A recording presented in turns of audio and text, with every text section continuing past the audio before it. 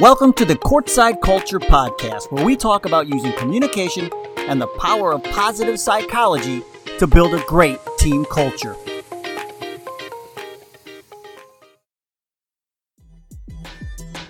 Hey Hoopheads, we appreciate you listening to this episode of Courtside Culture.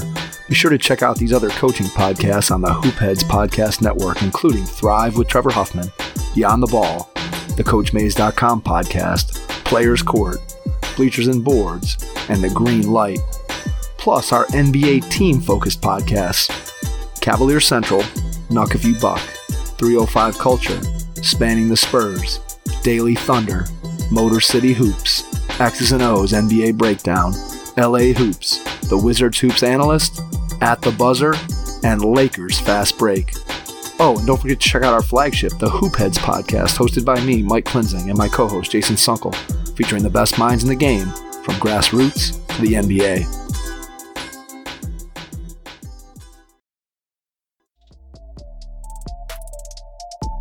Hey Hoopheads, we all hate ankle sprains, and they happen way too often. Ankle injuries are the number one sports-related injury. Arise is trying to change that. With the iFast, your athletes get preventative protection and full mobility. Athletes no longer need to wear bulky braces that limit performance and give mediocre protection. Anyone playing sports should be using these products. Keep your athletes in the game. Don't wait for them to get hurt to take action.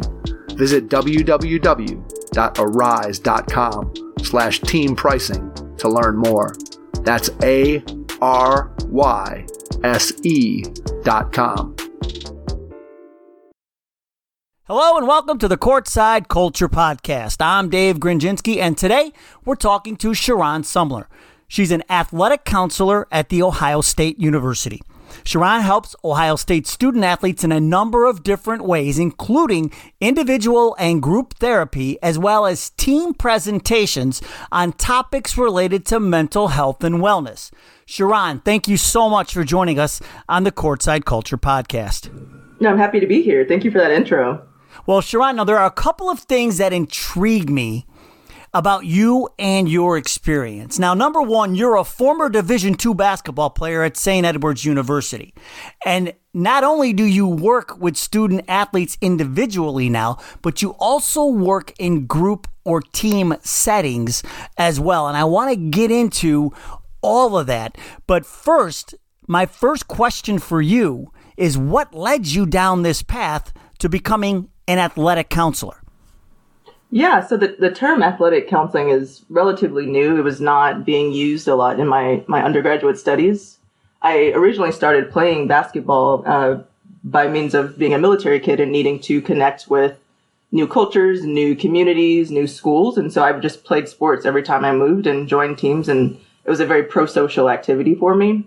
And then after I realized I was getting good at it and playing at the collegiate level, I noticed some struggles that my teammates had and not really having the resources to navigate those problems during their experience on campus. And some different paths took me. I worked at some nonprofits. I worked with adolescents in juvenile detention centers. And it was really that light bulb moment that I had at a juvenile detention center doing counseling with adolescents who had been incarcerated. And I was having a really hard time connecting with them. And so I started using sports as a way to kind of disarm their fear and increase their willingness to share more about their experiences, and have found that to be really helpful, and knew I always wanted to get back to the collegiate level. And so kind of blended my experience in, working with children and families with now working with student athletes here at Ohio State.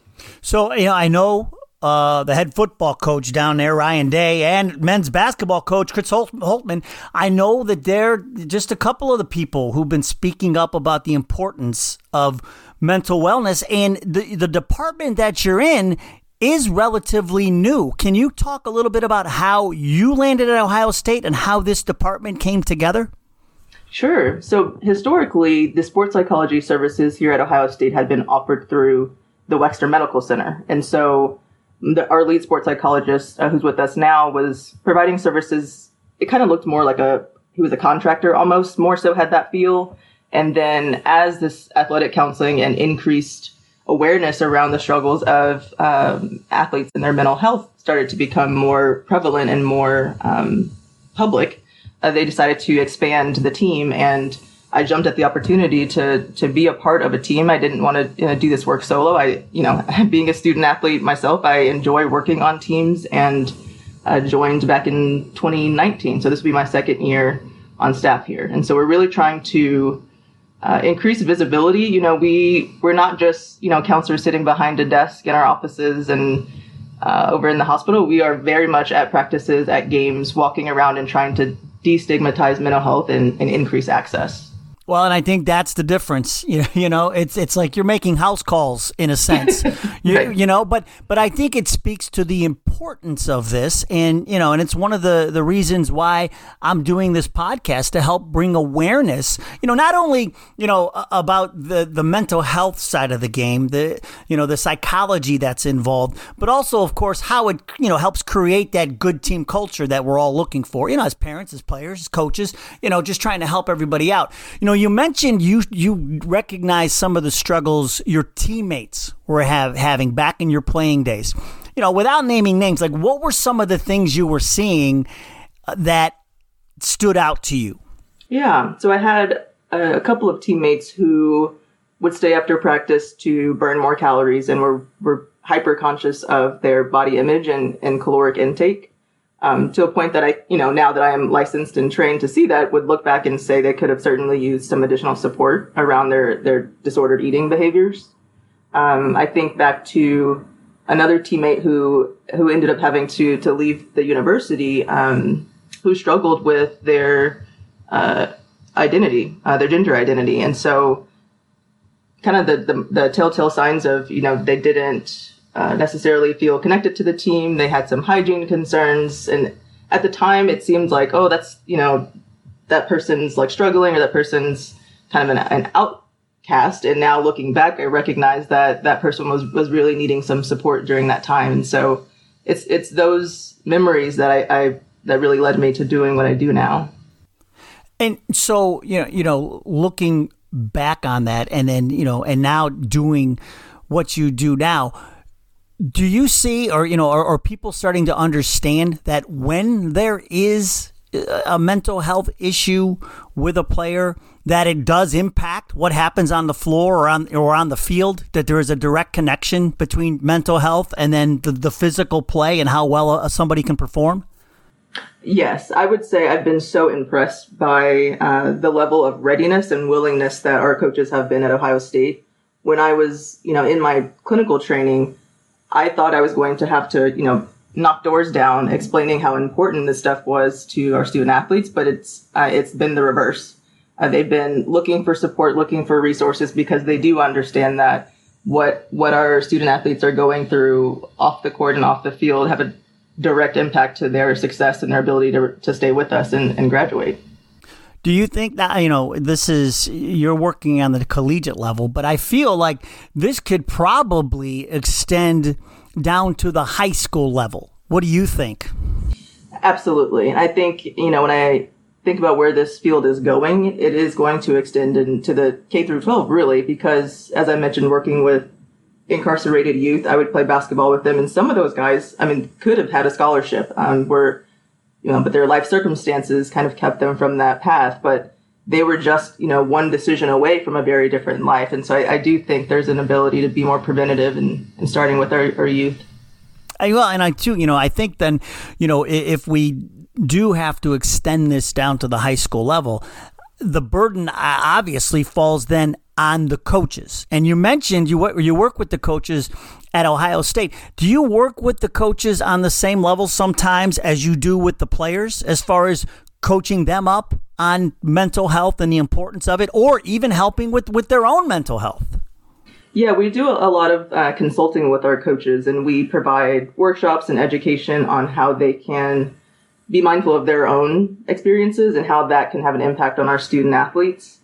We will get them connected. We provide resources in the community if they are seeking, their own mental health, but we do not currently provide mental health services to our coaches. But I would say we do about everything else that we can to help other than that piece, which is the education, the consulting on a case by case. If they're worried about a student athlete, I'll get a call and kind of coach them through how to approach it if they're starting to see some concerning behaviors. And see, that's impressive, because, that's one of the one of the things I think that I think coaches on the high school level might struggle with was recognizing the fact that there's something there or something might be off with one of their players. And to me, it could be as simple as, okay, the kid doesn't feel comfortable talking to the coach, but then what do you think? Do you think the onus is on the coach to reach out to those players? I think the onus is on the coaches is to build a culture where athletes can reach out to them, and for coaches to be emotionally available enough to say, hey, I'm struggling, and for the coach to know the resources in the community. I think that would be my ideal scenario for high school coaches, is at least just know where to get kids plugged in. They don't have to do the work themselves, but creating a safe enough environment that kids will say, I need help, and then helping them get connected. Yeah, and, we're not talking about like kids being soft, right? We're not talking about athletes who are soft. This is a little bit bigger than that. This is maybe they just don't have the confidence, to play the way they normally play, or they get so far, they make it to college, they can play, right? But maybe all of a sudden something is just is shaking their confidence, or maybe there's something going on off the floor that is just taking their mind off of their ability to perform, at the level that everybody knows they can perform at. So it could be a multitude of things, right, that we're talking about here that could be affecting the player that the coach would have to pick up on. Absolutely. From anything from family things happening at home to relationships to bullying, and then getting into more, of course, severe cases of anxiety and depression, but it could be anything. And now, right now with COVID, I think it's going to be important for us to keep that in mind, as well as we, kind of get back to all playing together, if you will. So did you find Ohio State, or did Ohio State find you? I found Ohio State. I am a part of a clinicians group that discusses, job postings and trends and education resources, and I got connected that way. Well, I know Wisconsin, because we had their psychologist on the podcast, Dr. Chris Eyring. She, and so I know at Wisconsin, they're doing a lot of things. Are there other Big Ten schools doing something similar to what Wisconsin and Ohio State are doing? Absolutely. There's a Big Ten mental health cabinet that all of the Big Ten schools have a representative on, so we can keep abreast of, national changes that impact our conference and our student athletes, and collaborate, really, because it does take a village. And I think it's really fun, to sit with some of the Michigan staff and be able to connect, outside of that rivalry, connect with them on the needs of our student athletes. But again, this is something that I don't know. I mean, even I'd say, and correct me if I'm wrong, I'd say even 5 or 10 years ago, we really did not hear anybody talking about the mental health side of the game. And for me, and for the podcast purposes, I just feel, and like you mentioned it, you need that safe environment for people to talk about these things. But I would say literally, I would say as little as 5 or 10 years ago, we didn't hear anything about this. Yeah, I think you're right. I think you're absolutely right. And I give credit to a lot of people, but I think some of the professional athletes being willing to be courageous enough and vulnerable enough to take that stand publicly really helped change the narrative there. Well, and I know one of those professional athletes is Kevin Love, and you got the chance to actually talk to Kevin about some of these issues. Tell me a little bit about that conversation.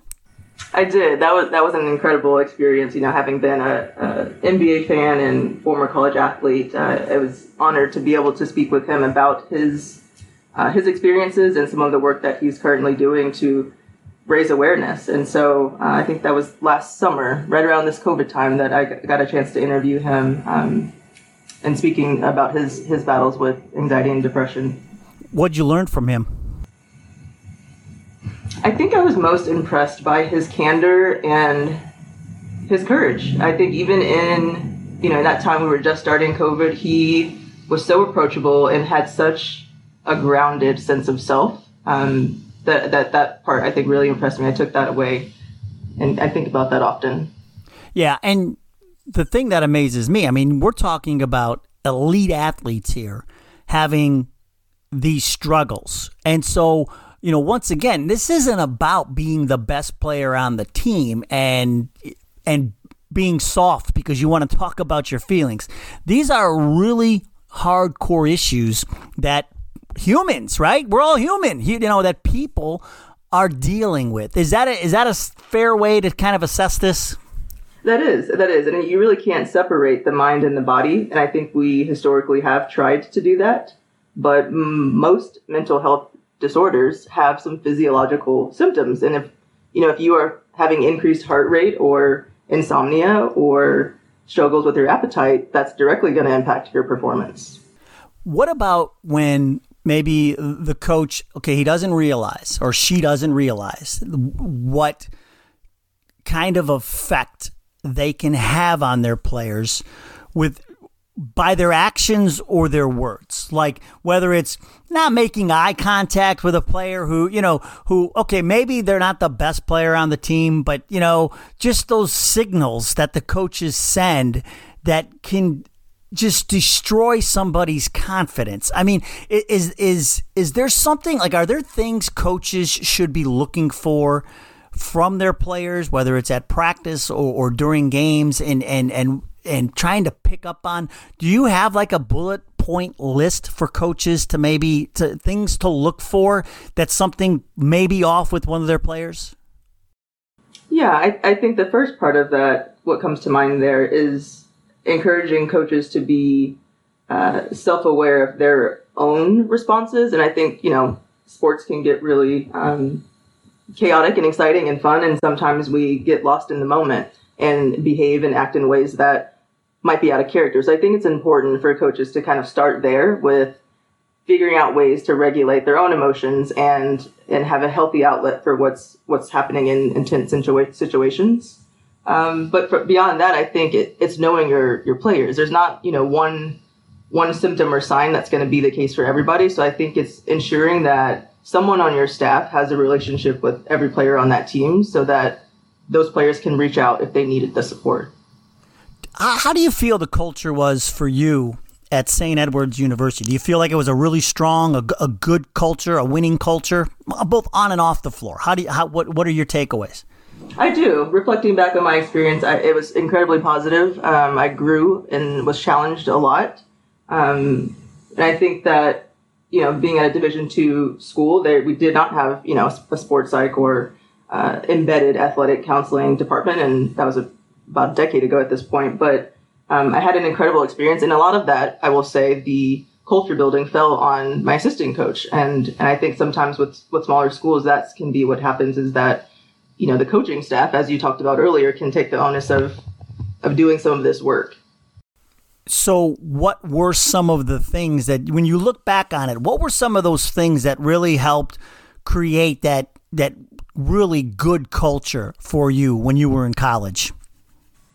Yeah, I think it was the work off the field. We had a lot of experiences, and even just in the summer times, going as a team to different camps and team building opportunities.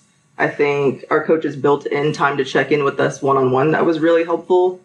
Sometimes I think students have a hesitancy to ask for help because they're worried that they are going to bother someone or be a burden. But if you create natural spaces, just, hey, every Thursday you're going to, walk around the field with Coach so-and-so. By creating those spaces naturally, if and when someone needs help, they'll already have, the place to do that. So I think that's kind of the prevention side of things, is not just waiting until something's wrong, but getting to know each player so that you can see when something starts to change. Do you feel like the off the court or off the field, even in the off season, types of activities, whether it's going to a camp or just getting the team together, do you think nowadays is it almost imperative to do these types of activities? I think it is, yes. I think that in order to build trust, and one of my favorite quotes is, in the presence of play, there's an absence of fear. So while, at the collegiate level, you are playing a sport, but it's not play. At this point, it's very serious, when we show up to practice. And so building in opportunities to let your athletes play and just have unscripted and unfiltered play, I think is important. Well, and and therein lies the healthy balance, because I've heard from a number of coaches who've said when they first started out coaching, they let their egos get the best of them, and they micromanaged a lot of things. But they said that as they got a little more experience under their belt and they let go of some things and did more things that were not necessarily related to basketball, that's when they really started to see a difference. And I like the way you put that, because it really creates that balance, and then when you are between the lines, you're still having your fun, right? You're getting your cake and you're eating it too, right? Because you're still having your fun, but when you're there between the lines, everybody knows what their role is, what their job is, and how to get the job done, right? Absolutely. And I'm thinking back to, speaking of play, I'm thinking back to our coach having us learn how to juggle 3 tennis balls. And while that's certainly like a hand-eye coordination skill, it was done in a playful way. We got to play the music that we wanted to play, and it was a really fun experience. And so those are some of the times that I think back on that allowed me to kind of let my guard down and connect with my teammates and my coaches. So when we look at, you mentioned the assistant coach, maybe being the driving force behind. I'm thinking about the high school level here. We do talk to, we talk to a lot of high school coaches. I mean, Ohio State, obviously that's a different animal, but what would you recommend some of the, for for coaches just to even think about? I mean, we've heard a lot of different examples of things to do on the podcast, but do you have any good ones, any good ideas for coaches to maybe use and employ these off the court team building type activities that will also, help the mental health of your team?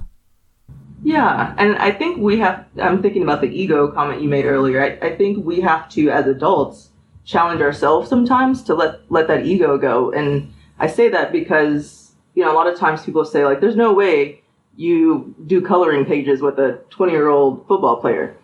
And I said, but I do, and they like it. And I think we have this in our head, like we're trying to be cool or trying to be, the cool coach or something, but try the little things to connect with your athletes. And so at the collegiate or at the high school level, same, you might not think that, your boys basketball team wants to have a dance party, but try it and see what happens. So it's also about coaches being willing and vulnerable to try new and maybe silly things with their athletes. And when players see that coaches are willing to do that, it increases some trust there and allows for some more relationship building, really.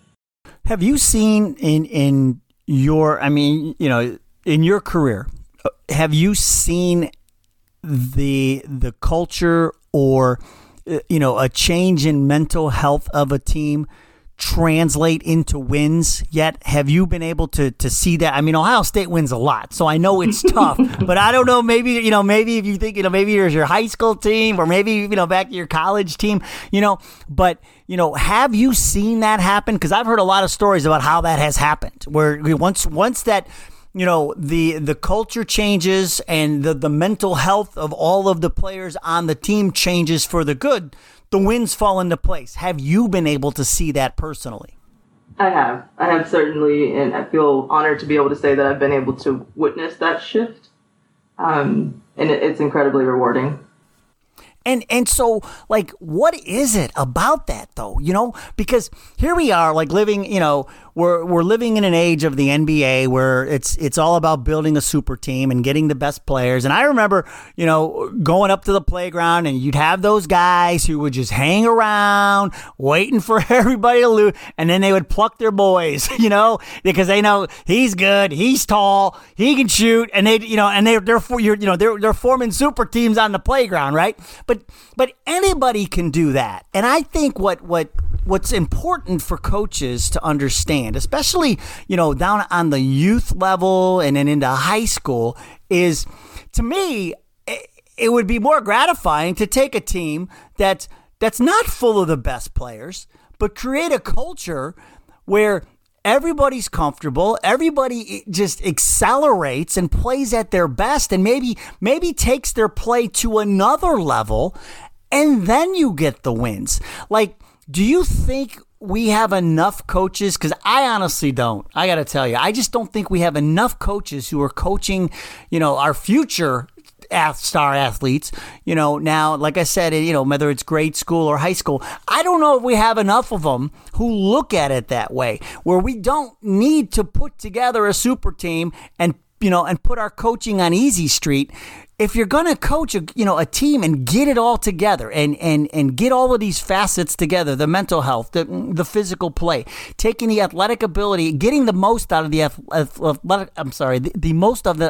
out of the athletic ability of your team. If you're going to do that, it's going to take some work on a lot of different, on both ends, the mental health and the physical part of it. What do you think? Yeah, the visualization that's coming to mind for me right now is a match. And if we can, like a matchstick, I would want to see every athlete on a team feel like they had the tools to spark energy and change. And you watch a basketball game and you can see when the energy shifts. Like you have that player that comes in that can just get it going. I would want every athlete to feel like they knew what their strength was that could get it going. And if everyone on that team knows what their role is and what they contribute, I think that's when you start to see that kind of dance of synchronicity and everything coming together naturally. But if everyone comes to the team and they're the best at what they do and there's 3 people that are the best, you're going to get these ego power struggles. But if we get people to be aware of their other strengths, and maybe they are the best shooter, but we also need you to, recognize your other strengths, and maybe it is bringing the energy or making sure you get rebounds, giving them something other than that one thing, because we know that if scoring is going to be game by game. So if scoring's not going well, what's the next thing you can do to get it going? That you sound just like me, because I could not agree with that more.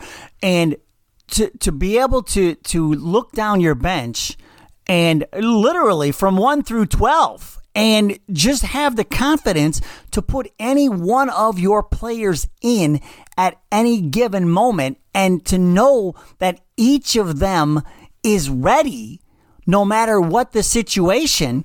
I mean, that's going to start with the coach, correct? Absolutely. And in that, it means that the coach is trusting of their players to do the jobs that they've helped them build and build the foundation of, so that once we get to the game, hopefully there's decreased frustration even by the coach, because they're putting in people who they feel like are going to both do, the big stuff, the scoring, the playing defense, but also the little things. And every athlete needs to know both what their big thing and little things are. Yeah, and I totally agree, and we talk a lot, and that comes down to communication, right? I mean, the coach has to communicate with the players, and again, some of that can happen off the court. Some of a lot of it happens at practice. A lot of it happens after games and just learning and growing. But it really starts with communication, right? It does. And a term from organizational psychology, role ambiguity.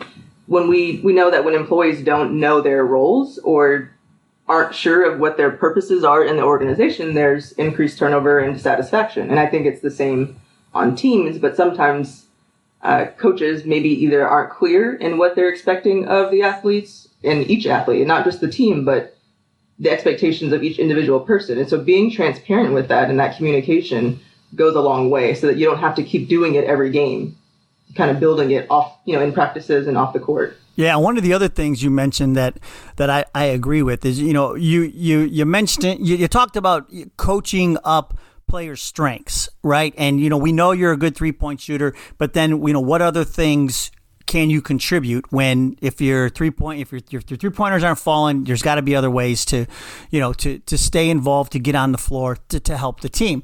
And to me, what led me to this podcast, there are a few things, but I started looking at positive psychology. I hadn't really heard about it before, and I was reading up on positive psychology. And to me, it sounds like you're describing positive psychology. How often do you employ positive psychology in the work that you do? Am I reading positive psychology the right way? Can we talk a little bit about positive psychology, your thoughts, and how coaches can use it? Absolutely. And I mean, positive psychology, I also believe a growth mindset, those kinds of things kind of go hand in hand. And so it's not, when people hear positive psychology, it's not just like wake up and be happy every day. It's wake up and identify what are the things you want to contribute to the day and gain from the day. And that level of intent allows people to feel more like they're in the driver's seat of their lives or of their games. And so what I'll tell athletes to do kind of in practices leading up to games is, after every practice, write down 3 things that went well, especially if they're, in a slump. I'll still say, write down 3 things that went well and 1 thing you want to work on tomorrow. And just getting in the habit of knowing that there was something positive that happened at practice. It might not have been your best practice, but something you did, whether it was, hype up a teammate or you were there to support your coaches with carrying water or something but there was something that was a strength from the day, and we have to be able to sit and reflect on that. And when we talk about positive psychology, though, it's slightly different than, because I think everybody's used to hearing sports psychology. That's what it was. I'm a sports psychologist.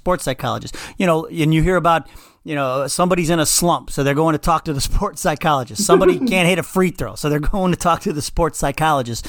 This, and correct me if I'm wrong, and the work that you're doing, I think is slightly different. I think there's a little more to it. Am I right? Absolutely. And I mentioned slump, but for the most part, I'm telling every athlete to do this activity, because it's not just when things are going wrong that we need to work on it. We have to build these skills even when things are going well, so that we have them when things start to go wrong. Well, and one of the other things, like I mentioned off the top, that interests me is normally, like you're when we talk about these kind of things, it's an individual athlete, but you work together with teams on some of this stuff. Is it a different approach when you're working with an entire team compared to when you're working with an individual athlete when it comes to mental health and psychology and mindset? Maybe just a little bit different in my approach, because I know that if I'm speaking to one person, I'm getting to know them, I'm able to read their body language and really be in tune with them and can deliver, the skills and the messages that I need to. But when I'm talking to a larger team, it's a little bit harder to stay in tune with everyone, but I have to make sure that the message is broad enough that it reaches everyone. And that's the part that I think coaches can benefit from too, is, not being so stuck in the way that I speak or the way that I communicate, but recognizing that my communication delivery is only as good as the person is able to receive it. And so I need to be able to message things that everyone can hear it and take something away from it. Well, and and it's funny you brought that, because that's the reason I was asking, because I'm thinking about a coach, right? And especially on the high school level, who has to kind of do it on his own, right? Or her own. And they're in that team setting, like where you as a professional, how to handle this situation, and here we are with coaches. And if we're, if we're trying to coach coaches up on this podcast and try to give them some ideas or give them at least, try to plow a pathway for them to start developing a better culture. Like, if there is a coach out there who's hearing this and decides, I'm going to try some of this stuff. I'm going to change it up this year. I want to try to build a better culture. Maybe they recognize that maybe the culture is not where it could be. Where would you recommend a coach start if they wanted to go down that road of starting to shift that culture?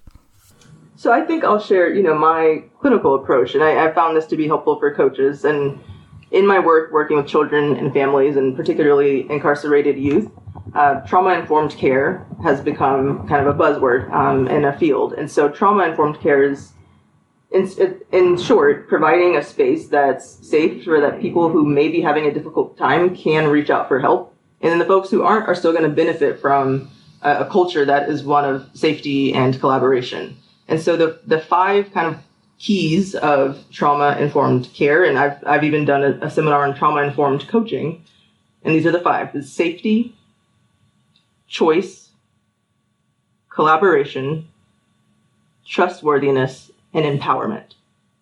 And so if you can try to work on those individual pieces, like building safety. So what can I do?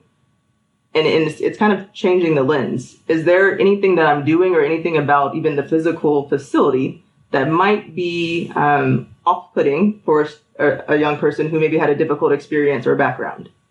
So it's being willing to assess the things that we're doing and recognizing that we might be doing or saying things that could trigger a young person. And so taking stock of that stuff. And so part of that too, I mentioned trustworthiness, being willing to share power and not being so authoritative in our approach, but saying, hey, you know, I'm wanting to build this skill with you. It seems like you're having a little bit of trouble. Talk to me about what challenges you're having. So it's opening it up for dialogue instead of just in control.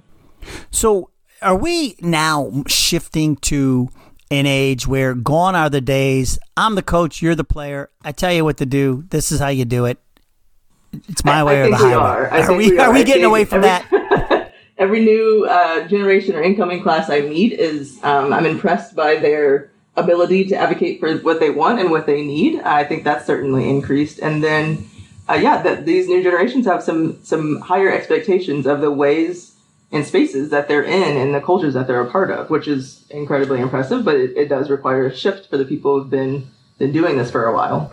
Do you think whether it's social media, what do you think is the driving force behind this shift with the young players? Like you said, because that's interesting that you say that every new class that you meet, they seem to get a little bit stronger. What do you think is accounting for this?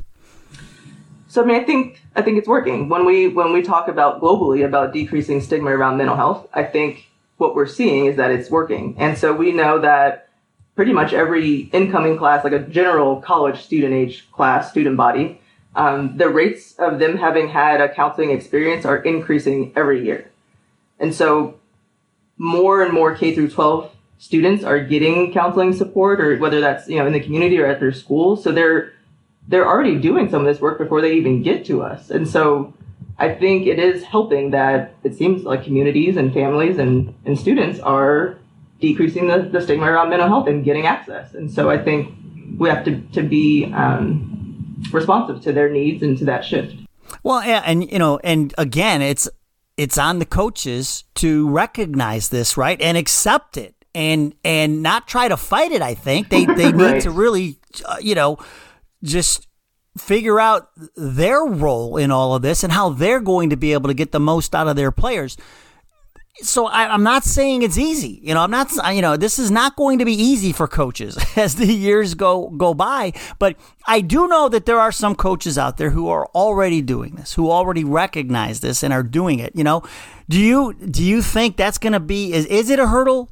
Coaches just maybe who've been around a while, just understanding like, look, this isn't going away. It's just something that you're going to have to learn to cultivate. I think it can be an initial hurdle. And as people, we don't like change oftentimes. We're not, seeking for things to constantly change. So I think the initial the recognition for a coach is to say, okay, this is happening. I recognize I've been trying to fight it, but I need to accept it and build my toolbox to meet the needs of the changing, students that I'm coaching. And so I initially think there can be this fear around shifting it or changing something. But I think once you are able to address that fear and manage your own emotions as a coach, I think it becomes easier to meet the needs of the athletes.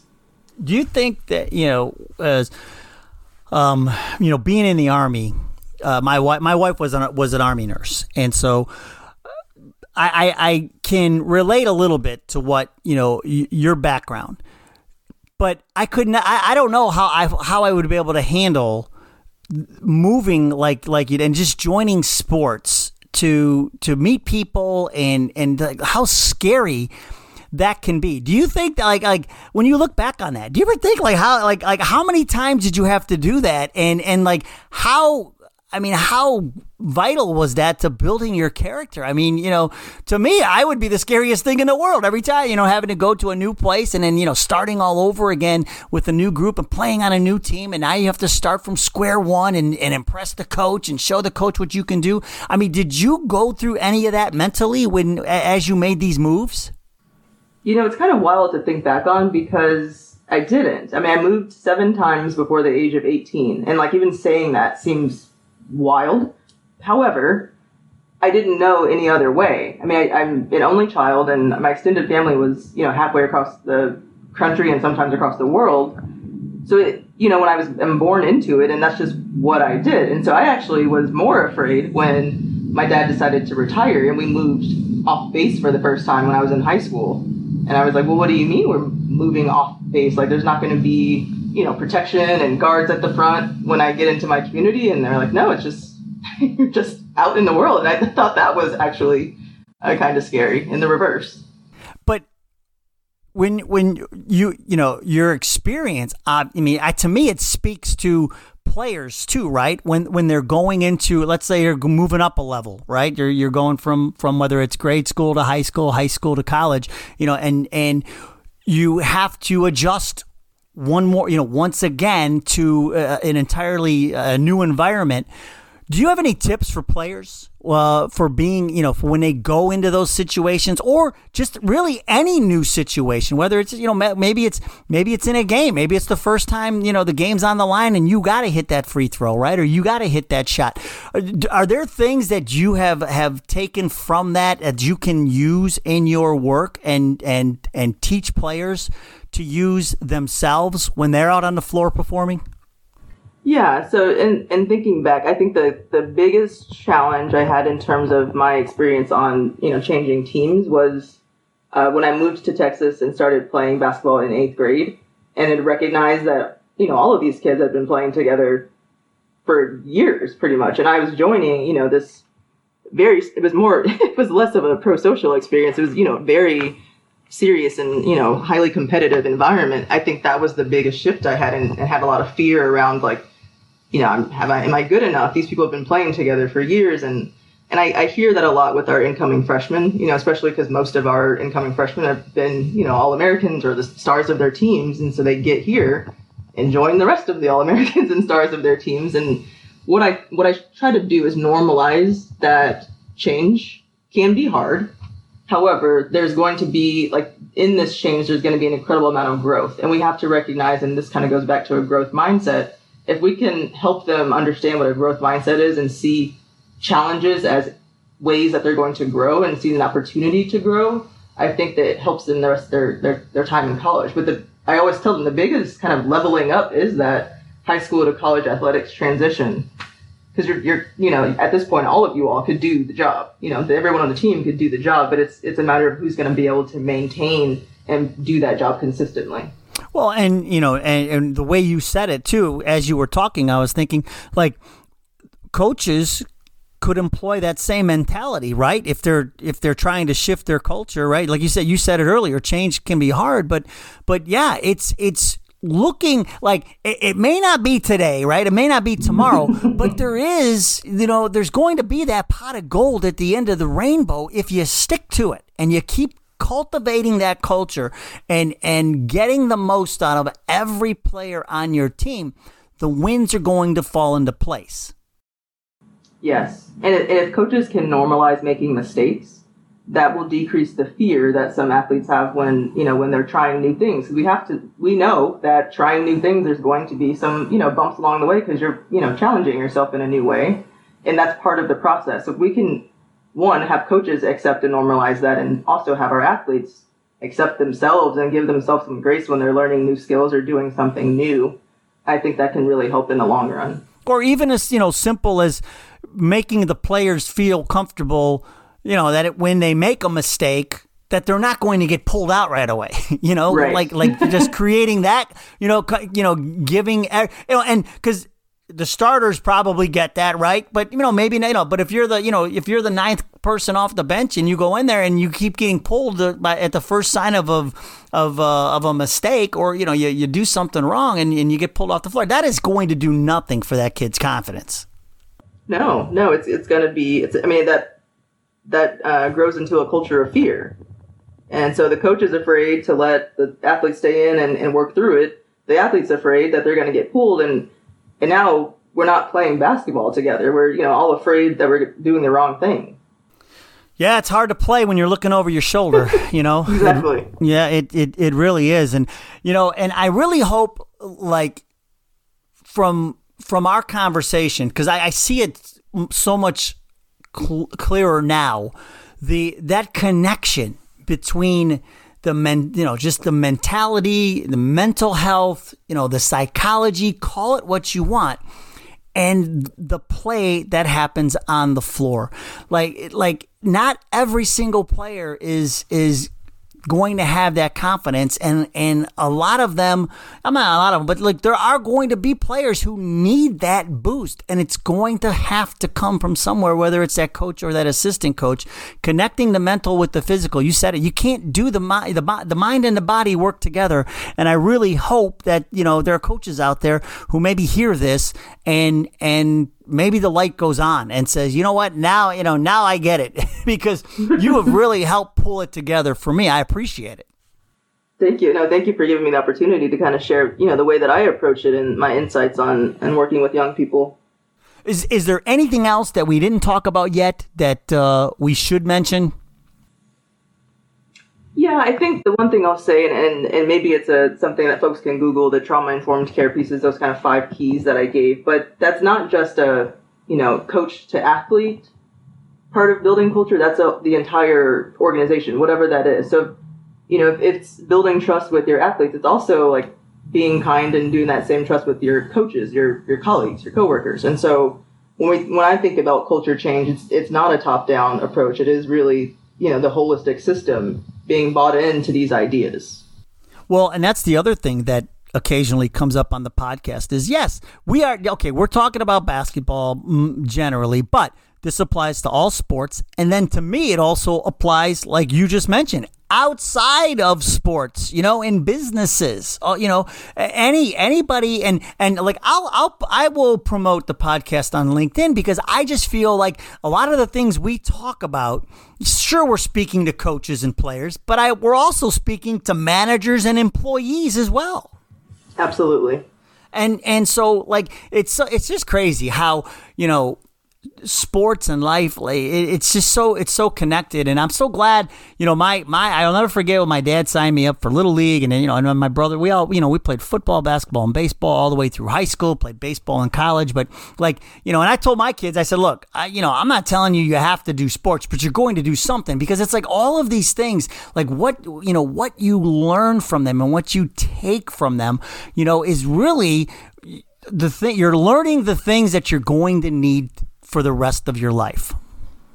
Yes, and I think sometimes parents get swept away by the performance part of things, and make it to the next level and get to college and maybe go pro. But there's so many opportunities and areas for growth and skills that I built by being an athlete on a variety of teams. And I never had aspirations to go professional. It was really a pro-social activity for me, and it was incredibly transformative for me looking back on my sports experiences. And I don't think I would be who I am today without the sports experiences and the military experience as well. Well, your parents should be proud because you have landed at the Ohio State University. I mean, was there any trouble transitioning into becoming a Buckeye when you got the job?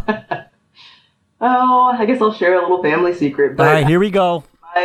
My parents are originally from Detroit, and I grew up a Michigan Wolverine fan, highly Michigan Wolverine fan. And my dad, when I told him that I had the interview, took a few seconds, I think, to gather his response. Right. He was very proud of me, but was probably a little bit more hopeful that I landed with the team up north. Yeah, but it is fun to see, though, because we'll see those stories too. As storied as the rivalry is on the field, we do see that a lot, though. We Michigan and Ohio State working together, whether it's in healthcare or in various different aspects off the field, and I mean, and that's what to me that's kind of where I'm at. Even with this pie, it's like, can we all just get along? Right? Right. Yeah, and definitely over the last year, I think we've learned that we're really all in this together, rivalries or not, and there's a lot that we've had to come together as a community and a society, and I think sports has helped, and I think it's been incredible to watch the way that sports has been a part of a lot of different movements in the past year. Well, in a general sense too, like we all want the same things, right? When we're parents and our kids are playing, when we're playing, we want to play, right?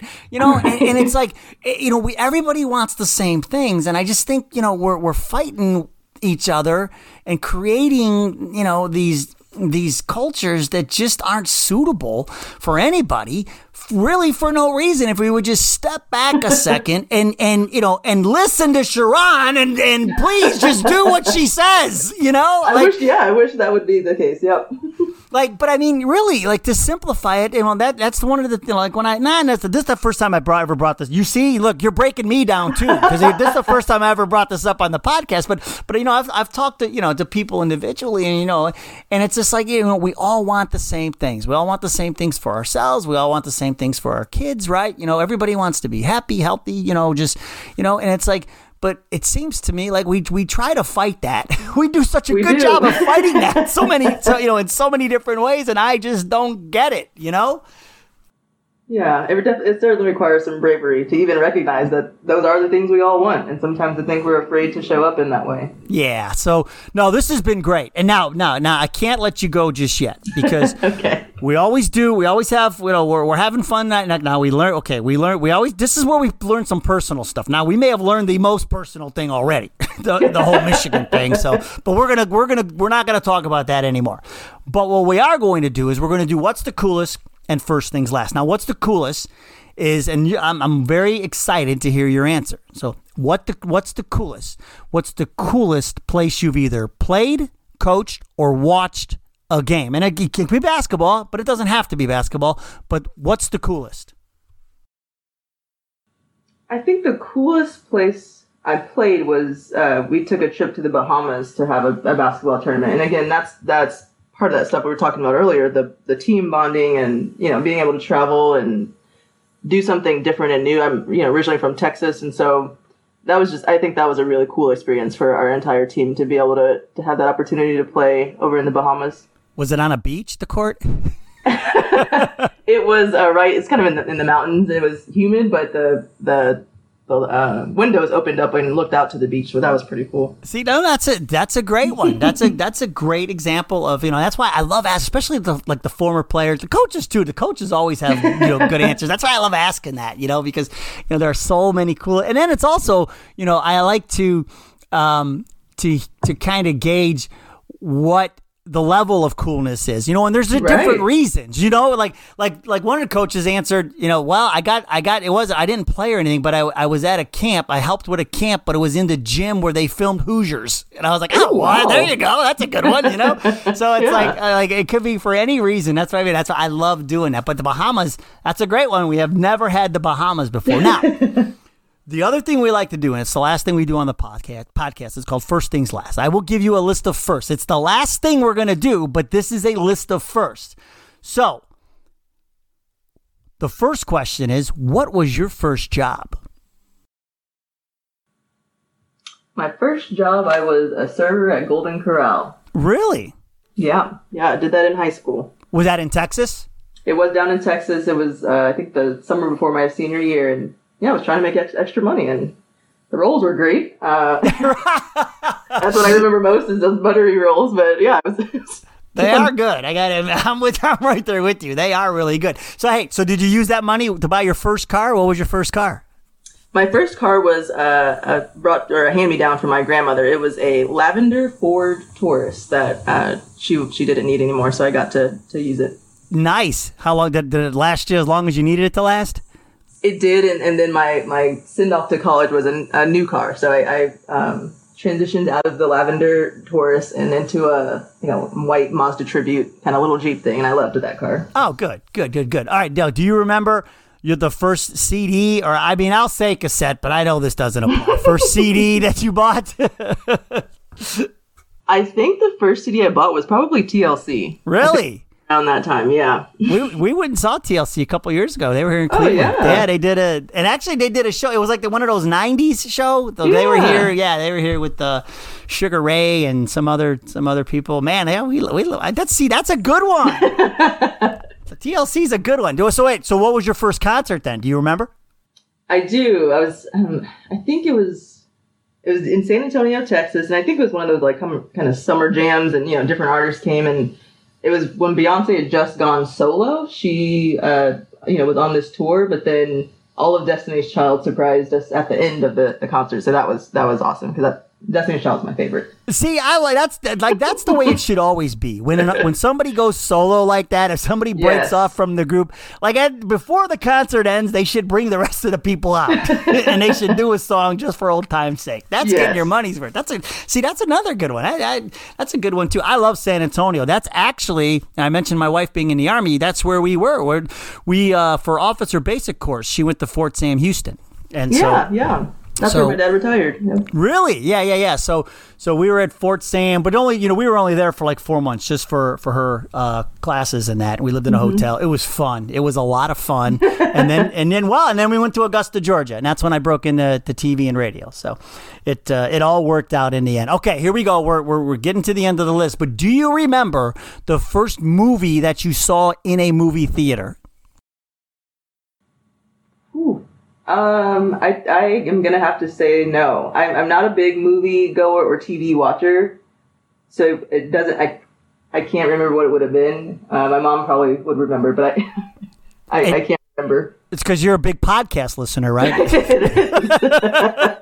If you weren't, you are now, right? All right, and here's where we'll finish up. What is the first app that you check every morning when you get up?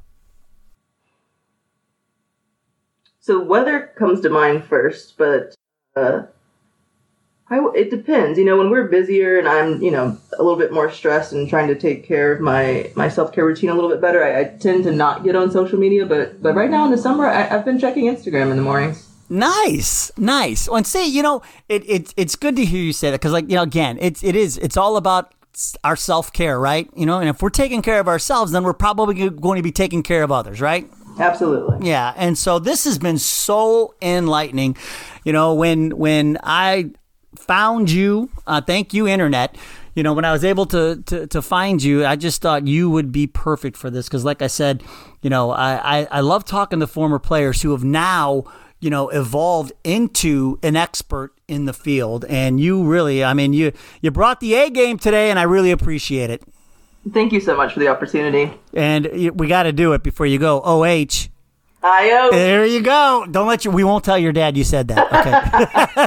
All right. Hey, if you know a great coach who's out there doing great things, winning games, building a great team culture at the same time, we want to hear about them. We may even ask them to be a future guest on the podcast. You can reach out to me on Twitter at CourtsidePod1, on Facebook and Instagram at Courtside Culture Podcast. Remember, folks, build up your players' strengths, find them all a role, and you'll take them from good to great. We'll see you next time. Thank you for joining us on the Courtside Culture Podcast. And remember, build the good in your players instead of focusing on repairing the bad. Find your players a role, each and every one of them, and take them from good to great. We'll see you next time.